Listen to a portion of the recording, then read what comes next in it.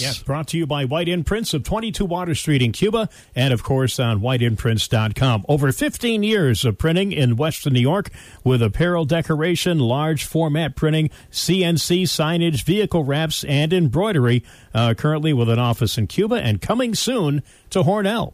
So check it out today, White Imprints and whiteimprints.com. Make a statement. Well, Luke Bryan says American Idol doesn't always get it right, and one of country music's hottest stars is a prime example.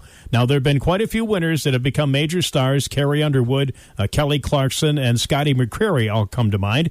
But then there's stories like Lainey Wilson, who got turned down 7 times for the show. Oh, I didn't know that. Yeah, Bryan said that he's glad Lainey didn't take the Idol turnovers to heart, and it also shows that American Idol doesn't always get it right.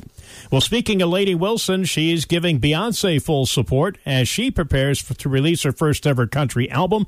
Wilson telling a Billboard interviewer Sunday night that the truth is country music is about storytelling, and Beyonce knows how to tell a story. So I think it's awesome.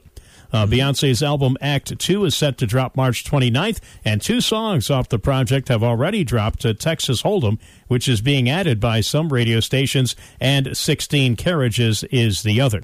Well, we just heard from Cody Johnson, and Cody was in concert in Florida over the weekend when he stopped his concert because of a fan who had taken ill in front of the stage. And Johnson asked for someone capable of providing medical assistance to help, and he told the crowd that he would resume his concert only when the young woman was helped, and everybody, it turns out, is okay. Good, yeah. And congratulations to Gabby Barrett and her husband, Cade Thaner, as the couple welcomed their 3rd child into the world, named Ivy Josephine. All right. Right, she joins 2.5-year-old Bayla May and 15-month-old brother Augustine Boone Thaner. Barrett and Thaner met while they were both competing on American Idol in season 16. And there is your front page country news on the Big Pig. It's brought to you by White Imprints of Cuba.